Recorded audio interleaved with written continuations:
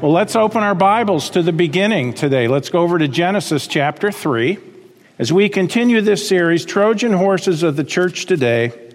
And today we are covering the issue of Bible translations. We are covering the issue of mainly corrupt, what I would call, I know that's a strong word, corrupt Bible translations. Here's what I'm asking you to do today. You may be here today. You may have a different translation other than the King James. You're welcome to be here. Okay, we're not going to confiscate your Bible at the door. You can have that. That's your right. That's your choice. People who are watching, I want you to, all of us, I want you to three things today. Number one, listen to what I'm saying. Listen to what we're covering. Be honest about it. Be open-minded. Listen. Two, consider it. Study it out for yourself. And then three, decide. Make the decision. We've done that. I've done that as a pastor, as a Christian. There's a lot of misinformation going on today on all sides of this issue, and that's one of the things that makes it such a volatile issue and one where there's civil war going on. And I'm not saying there isn't a reason for there to be battling in certain ways, in certain issues of this. But nevertheless, I want you to keep those three things in mind as we go through. In Genesis chapter 3, it says in verse 1, "Now the serpent," the devil, of course, "was more subtle than any beast of the field which the Lord God had made. And he said unto the woman, Yea, hath God said." Do you see that? The first thing right off the bat, Satan is trying to question the Word of God. Okay, he's trying to put doubt in the minds of Adam and Eve as far as what has God said. "Yea, hath God said, Ye shall not eat of every tree of the garden. And the woman said unto the serpent, We may eat of the fruit of the trees of the garden, but of the fruit of the tree which is in the midst of the garden, God hath said, Ye shall not eat of it, neither shall ye touch it, lest ye die. And the serpent said unto the woman." Now remember, what does he begin with? "Yea, hath God said." Did God really say that? So questioning the Word of God, and then we have this statement, which is always where the devil's going, by the way. "Ye shall not surely die." He basically is calling God a liar. He's disagreeing with God. He's going contrary to what the Word of God says. Now, the human race has been tempted by Satan ever since Genesis 3:1 to question and to change the Word of God. This has always been a tactic of the devil. If there was a basic and foundational place where a Trojan horse could get into the church and do damage, it would be at this fundamental, basic level, "Yea, hath God said." What has God actually said? Okay, what exactly are his words? This is foundational. This is fundamental. And this is bigger than a lot of us have ever really thought about.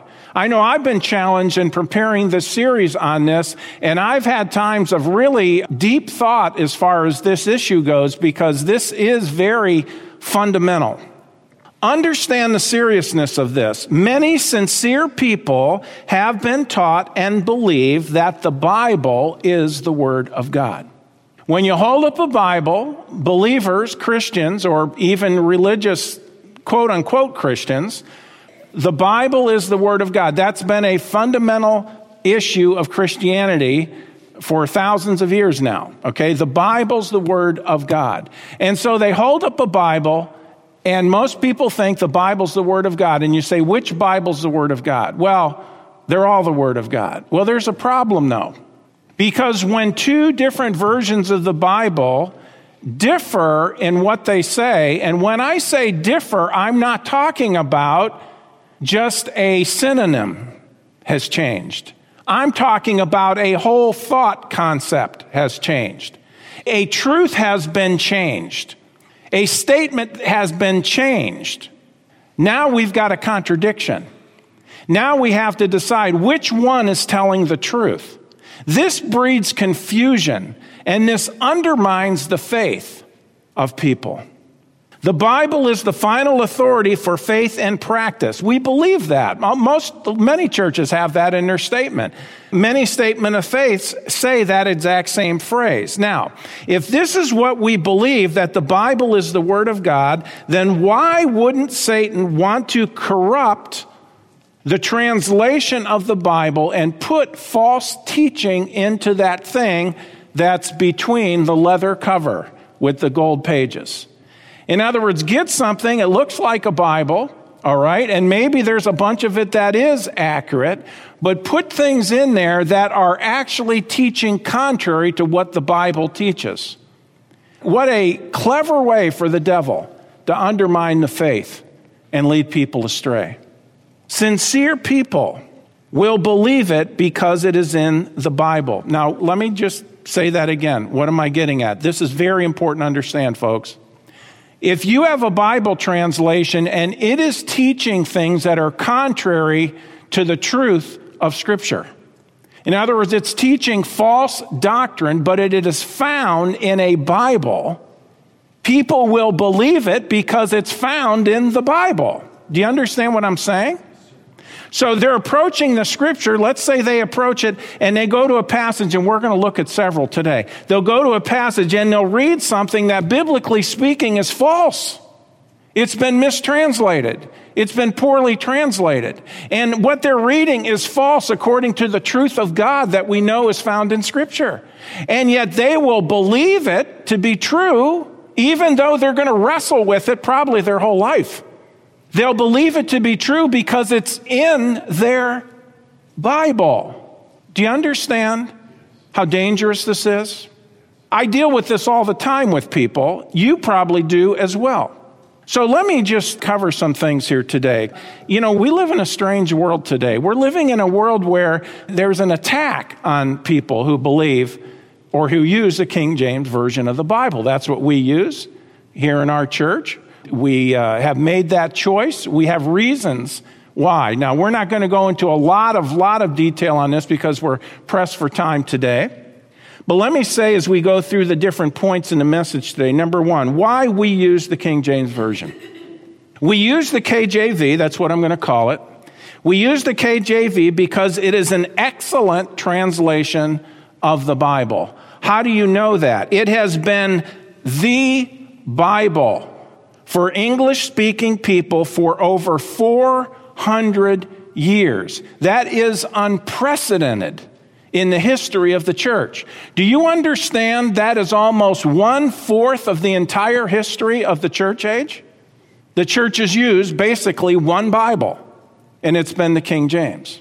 So if any Bible has been tried and proven over time, it is the King James, okay? This is an amazing truth. There was a time when if you went to buy a Bible in a Bible bookstore, remember Bible bookstores? There was a time when you went to buy a Bible that the version of the Bible, of the translation, was not even on the spine. Do you know why? Because everybody had King James Version Bibles. It wasn't that long ago, by the way, that it was that way. The King James was accepted as the truth.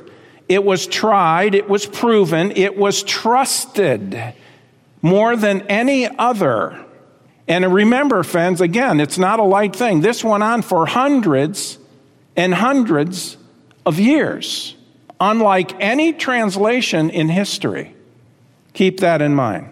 It is a translation that is true to the faith. Now, that is of utmost importance. When you read something in your King James, okay, you don't have to say, hath God said, because it is accurate, it is true to the faith. The KJV has never led anyone into false doctrine.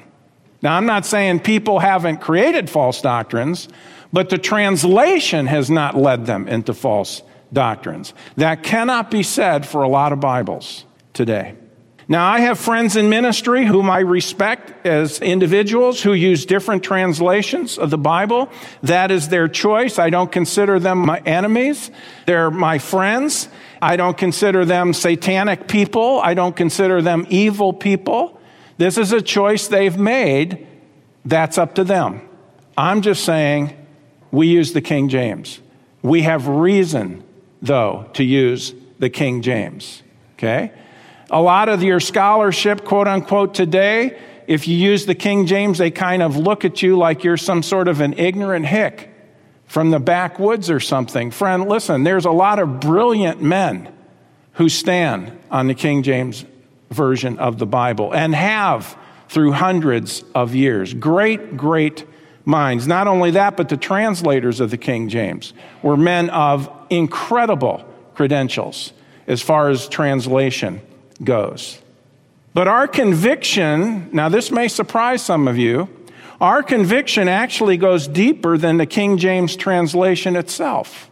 You see, we believe the foundation for Bible translation needs to be the Masoretic text of the Old Testament and the Textus Receptus, or the received text of the New Testament. If I was a Bible translator today, and I would not be a Bible translator today, I don't want that responsibility.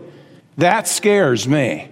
But if I was a Bible translator today and wanted to translate the Bible into a foreign language, what would I do? I would go back and I would use the Masoretic text of the Old Testament, and I would use the Textus Receptus of the New Testament as that foundation to do that translation work. You might say, why do you bring that up? Because there's an entire different text stream, especially for the New Testament, for almost, not all, but almost all new Bible translations. And we'll get to that in just a moment. So here's what I'm saying.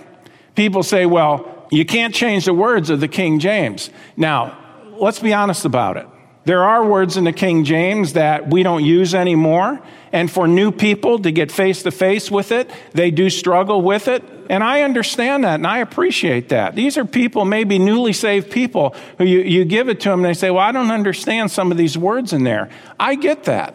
There wouldn't be anything wrong with if you had a qualified group of men who really, really knew their stuff to say, okay, you know what? Let's update some of the words and then carefully do that.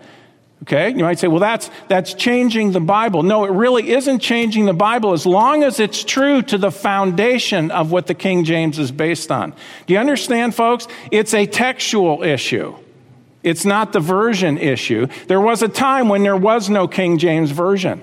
But there's been the Masoretic and the Textus Receptus. Do you understand what I'm saying? That's the foundation. Now, the King James translators took that and they took other translations that were based on that and they carefully crafted, studied, and had committees and they came together and they worked through it. And what did they come up with? They came up with a magnificent translation of the Bible, true to the faith. But the King James is not the foundation. The King James is a translation of the foundation of our Bible. Do you see what I'm saying? If you were going to go to another country, you wouldn't use as the foundation, you wouldn't use the King James. Now, certainly you would refer to it, but you wouldn't use that as the foundation. No, you would go back to your Hebrew, Greek, and Aramaic to do that. I hope you understand what I'm saying. But our conviction goes deeper than the King James, although the King James is based on the true underlying text of the Bible. Turn with me, Proverbs chapter 30 and verse 5. Here's what the Bible says. It says this: every word of God is pure. Now, by the way, there may be some King James people who just heard what I said. You've already written me off as a heretic.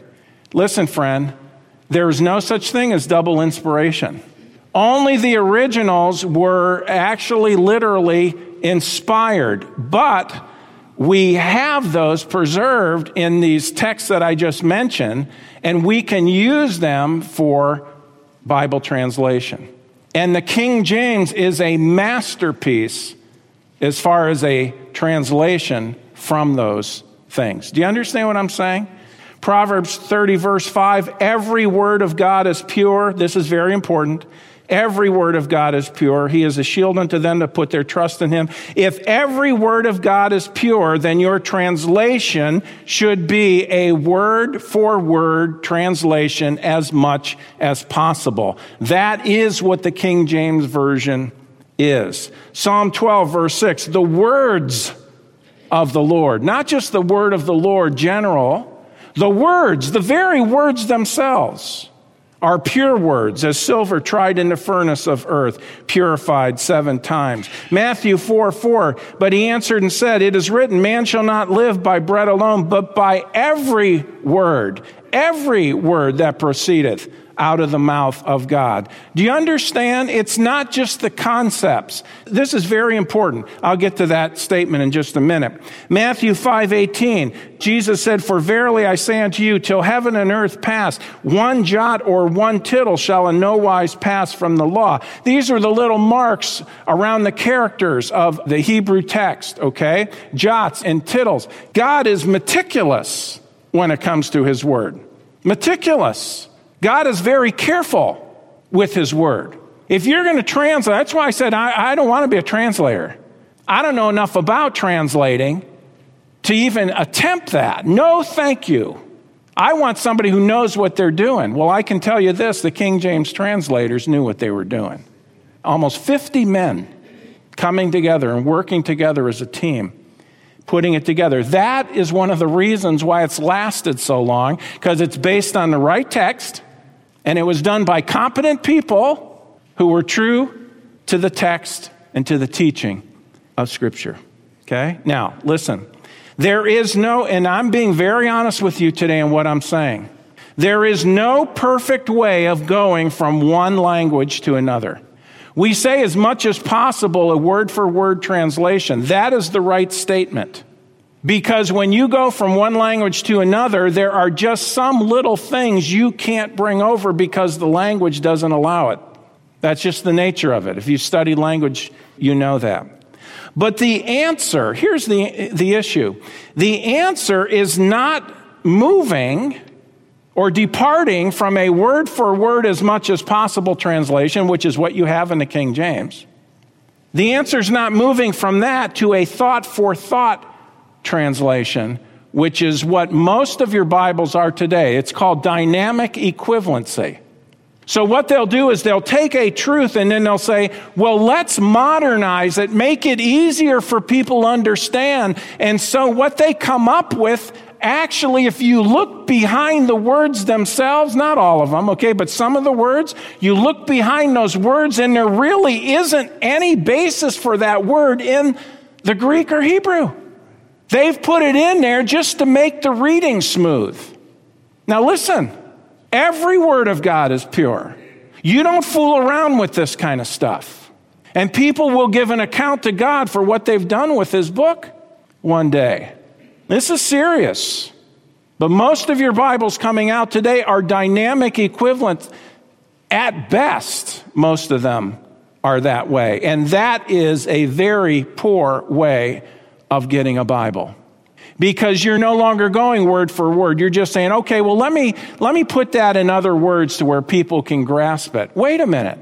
That's not how God gave his word. He gave it word for word. He didn't give it in thoughts or concepts. He gave it in words. Every word of God is pure. I know I'm laboring this, but this is very important. Because if you start getting away from the words, there's no stopping you from drifting and going as far as you want. And you end up with things such as the Message, which is a disaster. Dynamic equivalency may be easy, but it is sloppy. The very words of Scripture are inspired, not just the thoughts. This in itself is reason enough not to use most Bible versions today. Not to mention, by the way, what we have seen in the last 20 years. And by the way, the reason a lot of these weird ideas are coming into Bibles nowadays is because they got away from word for word and went to dynamic equivalency. And so what do you have in Bibles today? Bibles, quote unquote Bibles. You have gender neutral language is in them now.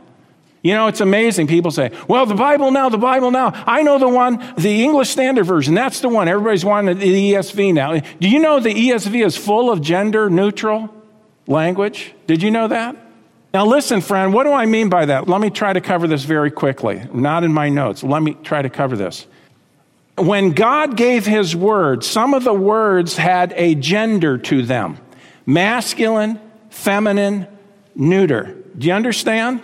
The words themselves that God gave have that. They come along, and instead of it being where it should be man or mankind, they'll say people. They'll be general. They will not honor what God gave them. They'll take the liberty to change it because they don't want to offend different groups of people. Years ago, when James Dobson was president of Focus on the Family, I remember one of the revisions of the NIV came out, and it was gender neutral. He blew his stack, and they took it off the American market. Of course, a few years later, they put it back on. I don't know if it was after he left or what. But now that's a common thing with the new translations coming out. There's gender neutral language. Listen, if it's a neutral word, fine. But if it's masculine, keep it masculine, because that's how God gave it. Do you understand what I'm saying? This is what's going on. It is undermining the Word of God. It is not up to man to make those choices. We shouldn't be fooling around. The NIV is that way, gender neutral, the ESV, and there's many others. Listen, a translation is only as good as what it is based on, the text that is based on, and then how well is it translated, the text that it's based on. So if you start with a faulty text, you're going to have a faulty translation. Even if you go word by word, if your underlying text is a false text or a corrupt text, your translation is going to have problems with it because what you're starting with, what you have to work with, is faulty to begin with. Do you understand? I hope you get that. Okay, which leads us to our second point. Almost all of the modern translations today are based on the foundation of Westcott and Hort. The two men most responsible for modern alterations in the New Testament were B.F. Westcott and F.J.A. Hort. They were theological liberals, and as a matter of record, they did not like the King James Version of the Bible. Now, they were in the mid-1800s. More about that in just a moment. Well, I guess I'll mention it. It is not a coincidence that their work gained traction during the rise of theological liberalism in the 1800s. Theological liberalism denies the Bible is the inspired Word of God. They'll say, well, it contains the Word of God, but it isn't necessarily the Word of God, every word. They are responsible for the New Testament in the original Greek. That was a New Testament published in 1881. Their work has been revised and updated by Germans Eberhard Nessel and Kurt Aland or Aland, depending on how you want to mention that or pronounce that. Their work today is often called the critical text or the eclectic text, because eclectic meaning they gather their stuff from all over the place and they try to bring it in. Their text leaves out key words, verses, and passages that we have in our King James Bible. They leave out words, they leave out verses, they leave out passages. Now, they come along and say, well, we have an older text, and there's question about that, by the way. Here's what they say. No, you people who use the King James, you added a bunch of verses. You added a bunch of words. And so you've got this war going on today with Bible translation. By the way, this is the same time frame when Charles Darwin gained notoriety with his book On the Origin of the Species, promoting evolution. So you have theological liberalism coming up, and at the same time you had, and by the way, it's very much related, the promotion and the popularization of the theory of evolution. Evolution, what does it do? It denies the Genesis account. That's what liberalism does. These two things, they fit together. Here's the point. If a man is a theological liberal, in other words, he does not believe that the Bible is, every word of it, the Word of God, if he is not sound in the faith, I don't want him touching my Bible and trying to come up with a new, improved, quote-unquote, translation. Why would any sensible believer put up with such a thing? But that's what's going on. The lost man cannot understand the text to know how it should be interpreted and translated. Listen, the Bible is not just another book. When you take a man who is not born again and you give him, okay, come up with a translation of the Bible, it is impossible for him to come up with an accurate translation. Because he's not born again. He doesn't understand these concepts. It's not like, okay, well, I want to put Huck Finn in a different language. We're dealing with the Word of God. And Westcott and Hort, there's serious doubt that these people were true Bible-believing Christians. Bible's not just another book, but that is exactly the way Westcott and Hort treated it. And by the way, that is what a lot of Bible translation is today. They treat the Bible just like it's another book. It isn't just another book. It's the book. It's the only book that came from God himself. Even the term, by the way, that field of study, guess what it's called? Think about this now. We're just regular people, right? That field of study is called textual criticism. Let that sink in. They're criticizing the text of Scripture. Well, that's not what they mean by it. Yeah, but isn't that an interesting phrase that they would use? Isn't that an interesting term for their field of study? Even the term textual criticism should make every born-again Christian sit up and take notice.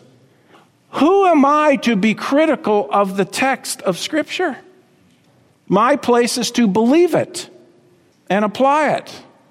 Let me tell you something. There's not a person in this room qualified, including myself, to criticize the Word of God. Which leads us to our third point.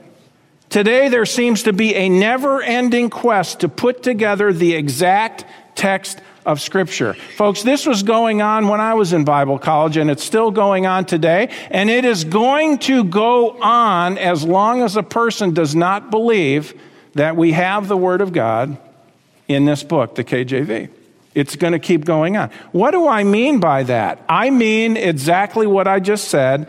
They are continuing to try to put together the exact text of Scripture. They say it is out there somewhere. The exact Scripture's out there somewhere. That's why the text they're using now is called the eclectic text, because they're taking this piece from over here and this one over here, and they keep, okay, let's come up with a new translation. Let's come up with new things. Let's put this together. Let's see what we can do, and some of these people are very sincere. I'm not doubting the sincerity of some, but this is what's going on. I got a question. When will you find it? When will you find the Bible? You keep looking for it to put it together. When do you think you're going to find the Bible? If you're looking for it, then what you are saying is you don't have it. So we don't have the Bible? This reminds me of 2 Timothy 3:7, where it says, ever learning and never able to come to the knowledge of the truth. And by the way, I hope you're seeing how these dots get connected today. This is one reason why there have been hundreds of new Bibles that have come to market in the last 100 years. And the acceleration of the numbers of them in the last 50 years is amazing because of improved printing techniques and computerized printing. Each one, if you notice it when a new one comes out, each one promises to be the best, majoring on readability and at the same time accuracy. So one will come out, this is the best, this is the most accurate, this is based on the critical text of the New Testament, so forth. A couple years later, well, no, this one now is the best. This is the most accurate. Now, I won't get into the motives on this because that's not my place to judge people's motives for keep coming out with new Bibles. I'm not going there. I am saying this, though, friends. What does that do? Do you see the devil in the details of this? Oh, I got this new one. Well, how do I know this one's accurate? Can I really believe it? Well, I just got this one. They came out with a new one, and they say this one's better than the one I just got. Which one am I supposed to use? Do you see the problem? This is a Trojan horse in the church. Whether it is the intention or not, all this does is put doubt on whether what you have in your hands is the Word of God. Why would you build your life on it, take stands on issues, and make important decisions if you are not sure of what God says on the issue? No, I am going with something that has been used and accepted for over 400 years, that, by the way, was put together by very brilliant men who were translators. Which leads us to the next point. And for me, listen, if you don't get anything else, get this today. The thought that God was having his church use the wrong Bible until the late 1800s is absolutely ridiculous. But if you believe that the King James is not the Word of God, and you believe that the Word of God was not really found until Westcott and Hort came on the scene, then what you're saying is that the church for all those years was using the wrong Bible, and God was fine with that. What kind of a crazy idea is that? Do you really believe that? Many great churches, missionary endeavors, and lives have been built upon the King James Version of the Bible. The KJV and the underlying text of the Textus Receptus are in harmony with over 95% of the Greek manuscripts and fragments that we have in possession today. That cannot be said for Westcott and Hort. And yet, it's so popular, so well received, and the King James is so shunned. Do you see a spiritual war going on here? I see it. I'm not into conspiracies, by the way. There are some KJV people out there who are wackos. I'm just letting you know. They've got bizarre ideas, and I'm not one of them. But I want you to think these things through today, folks. These things are important. What does Satan want? He wants to put doubt in our minds that what we have in our hands is the Word of God.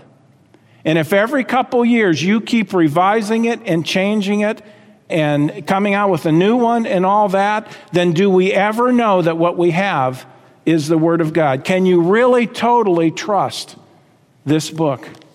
People say, well, most of it's the Bible. Well, now you're a liberal. It's a problem. Matthew 24, verse 35, Jesus said, heaven and earth shall pass away, but my words shall not pass away. Did it pass away for 400 years? Well, no, it was just hidden. Wait a minute. Are you kidding me? Do you really believe that God would hide his word for 400 years?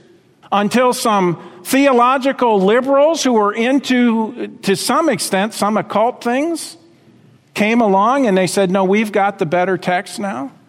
God promises to preserve his word. Matthew 24, 35, heaven and earth will pass away, my word shall not pass away. Psalm 19:9, the fear of the Lord. And by the way, in the context, the fear of the Lord is one of the names of Scripture in Psalm 19. That's one of the names of Scripture, the fear of the Lord. You could say here, the word of God. The fear of the Lord, or the word of God, is clean, enduring forever.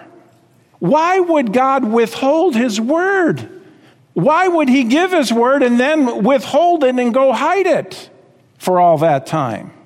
Number 5, we believe that the critical text, the eclectic text, the Westcott and Hort text stream corrupts the word of God and cuts important parts out of it. Most everyone believed those important parts of Scripture were Scripture before the critical text came on the scene. They didn't question those passages. It wasn't until later that those passages were questioned. Trust me, when you truly examine this, you must be suspect, at least suspect, of anything based on the critical text. By the way, there's some good resources out there that I would recommend. I'm not going to talk about them right now because I don't have time to explain them. You won't agree with everything in them, but if you're interested, there are some, I believe, good things. Isaiah 40, verse 8, the grass withereth, the flower fadeth, but the word of our God shall stand forever. Except for 400 years when everybody was deceived until Westcott and Hort, our heroes, came on the scene. Forgive me for being sarcastic. You might say, I've never heard any of this stuff. I don't doubt it, but you can check it out. Now here is something I really want you to see. I can say all these things, but you know what? We're going to look at a few examples of this. Examples of problem passages. Because of the popularity of the New International Version, I will use it for comparison with the King James. Let me remind you of two things. Again, most people believe what they are holding in their hand is the Word of God. So if they have an NIV, they're going to believe that's the Word of God because that's what they were told when they went to the bookstore to buy it. Remember, again, a translation can only be as good as the text that is based on. Now we're going to cover 4 areas. I could give you literally, folks, hundreds of verses. We don't have time for that today. I'll give you some, though. I want you to see them. And what we're going to do on the screen, if this works out right, I'm going to show you the King James, and then right under it, I'm going to show you the NIV.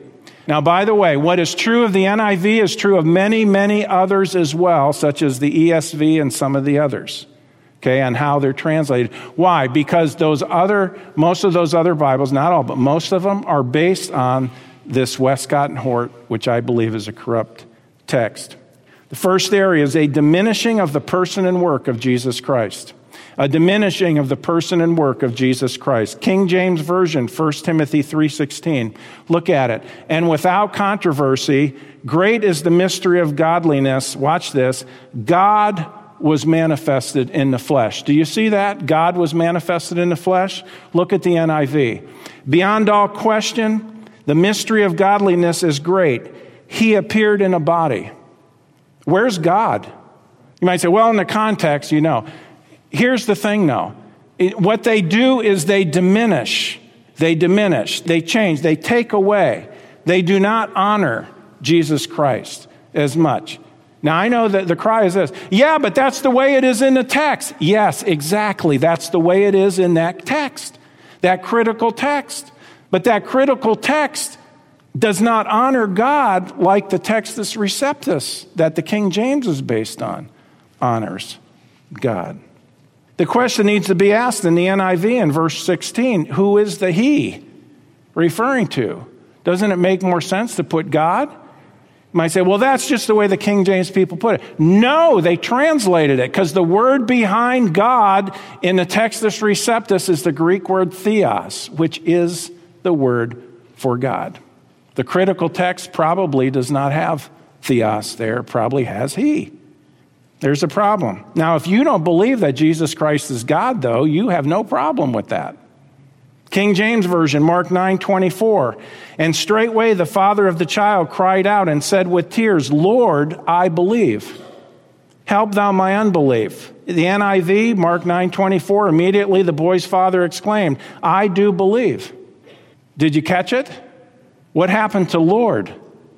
Which points to the deity of Jesus Christ and who he is.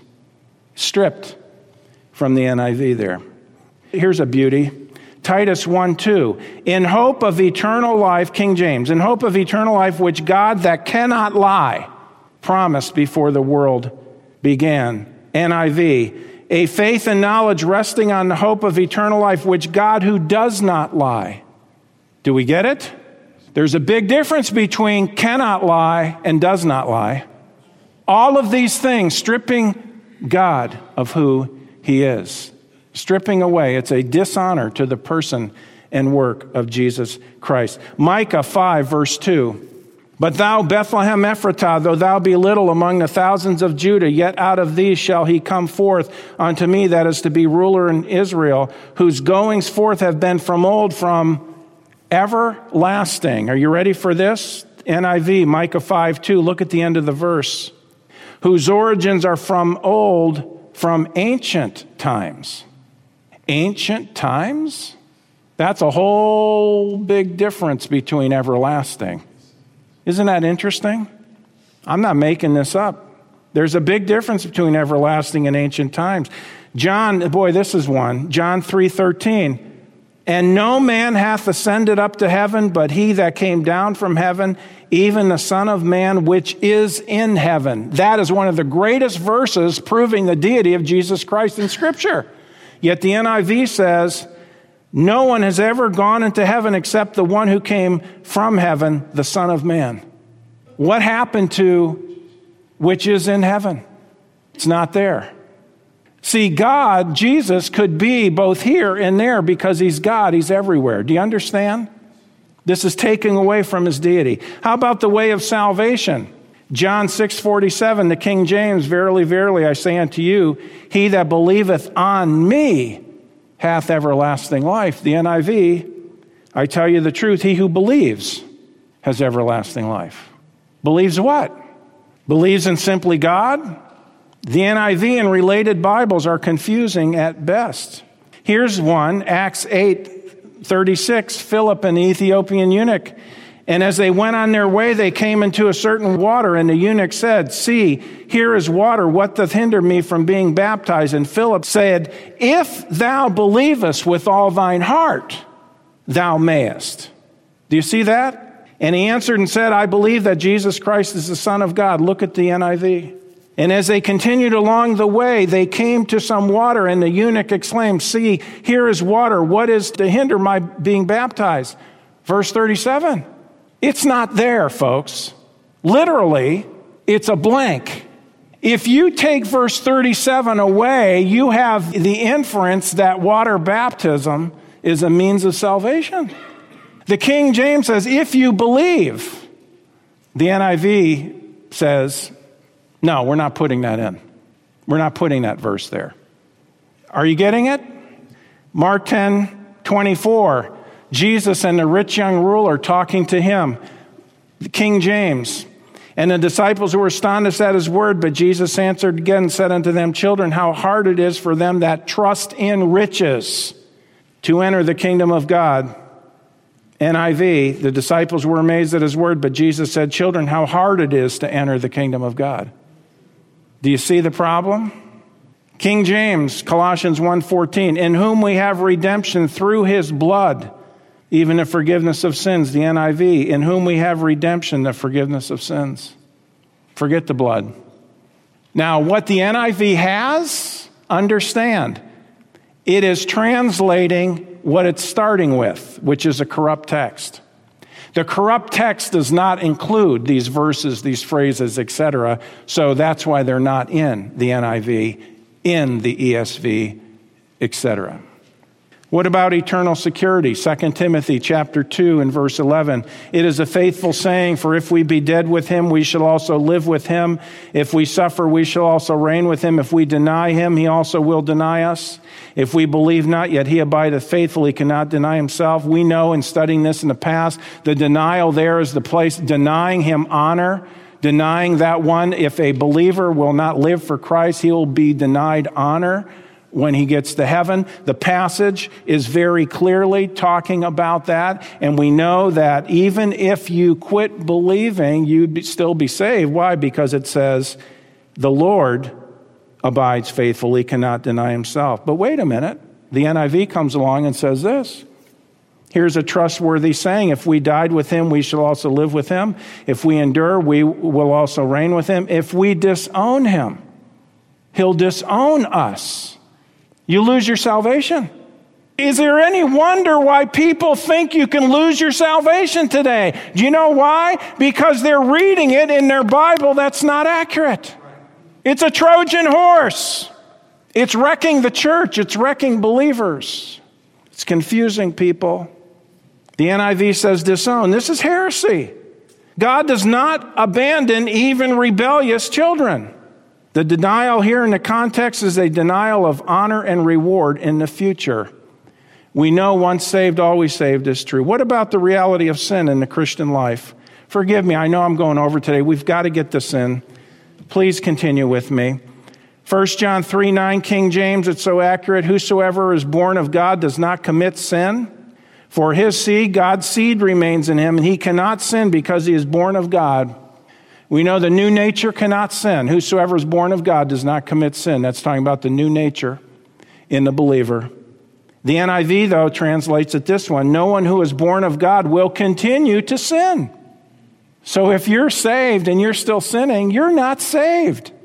Because his seed remains in him, God's seed remains in him. Look at this. He cannot go on sinning because he's been born of God. See, the NIV says we will not continue to sin, but this is a contradiction to 1 John 1, 5 through 9, and 1 John 2, verse 1, where it says we do continue to sin. Not to mention Romans chapter 7, verses 19, where Paul says he even practiced sin. He still practiced sin. He wasn't happy about it, but he did. See, but people read that in the NIV. By the way, in the NASB, New American Standard, which is supposed to be the most accurate based on the critical text, and I don't dispute that, but it says, "No one who is born of God practices sin." So if you're practicing sin, You might say, what is practicing? It really doesn't matter, and anything more than once. If you're practicing sin according to those Bibles, you're not saved. No, the King James gets it right. The King James gets it right, gets it right, gets it right, gets it right. Why we use it.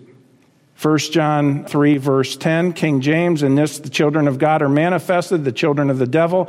Whosoever doeth not righteousness is not of God, neither he that loveth not his brother. It is clear that the text is saying that when one does what is wrong or hates his brother, this sort of behavior does not have its source in God. Absolutely true. It's our old nature. But look at the way the NIV interprets it. This is how we know who are the children of God and who are the children of the devil. Are you ready, you evil satanic people? Well, read what the NIV says. Anyone who does not do what is right is not a child of God, nor is anyone who does not love his brother. So have you ever done something that's not right since you're saved? Well, yeah, you're not saved. According to the New International Version, you are not saved if you still do things wrong. Isn't that what it says? Are we wondering, folks, why people are confused today? The King James gets it right. One more. Romans 16, verse 24, the grace of our Lord Jesus Christ be with you all. Amen. Well, the NIV makes it easy for us. That verse is not there at all. By the way, I can show you passage after passage after passage that are missing from the NIV, as well as the other critical text Bibles, because what they're starting with is a corrupt text where these things are not there. I know people are going to argue about that.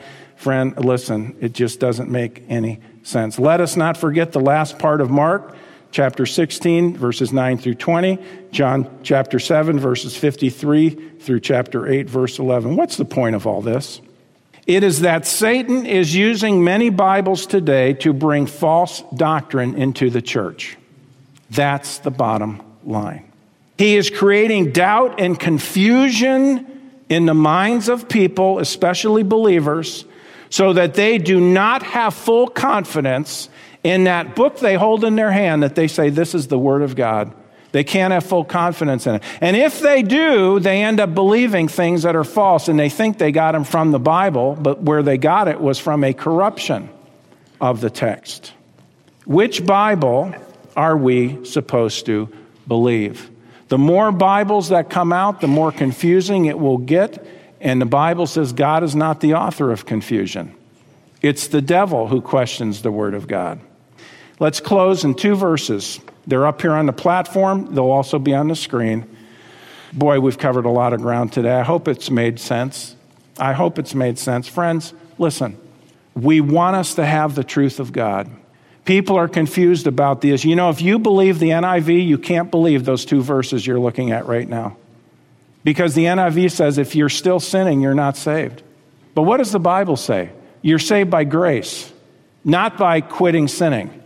For by grace are you saved through faith, and that not of yourselves. It is the gift of God. It is not of works, lest any man should boast. Here we are, this representing our sin. We're all sinners. We're all sinners, including me.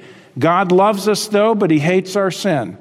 For us to go to heaven, we have to be sinless.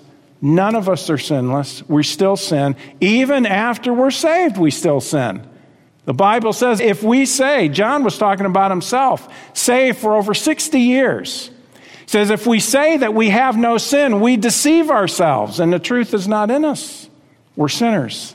To get to heaven, you have to be sinless. We are not. God says if we die with our sin, we'll be lost for all eternity, and we will suffer in a literal hell for all eternity. God says, I love you. I want you to live with me in heaven, but you have to be rid of your sin. You have to have a payment for your sin. It has to be gone. Good works will not do it. Look what it says up there. For by grace are you saved through faith, and that not of yourselves. It is the gift of God, not of works. Not of works, lest any man should boast. You can't save yourself. This is why Jesus came. This representing him. God in the flesh. God was manifested in the flesh. He went to the cross. He took our sin upon himself. He made the complete payment. He died. He came back from the dead. And the Bible says if you put your faith in Jesus Christ, you can know you have eternal life. Jesus said, "Verily, verily, I say unto you, he that believeth on me hath everlasting life." He's the only way. So if you've never trusted Jesus Christ as Savior, would you trust him today as your Savior? Well, friends, that concludes this edition of Voice of Assurance. Thanks so much for listening, and would you share this ministry with a friend? To contact us or learn more about our ministry, please visit www.northlandchurch.com. Your prayers and support for this ministry are greatly appreciated. Thank you so much, and God bless you.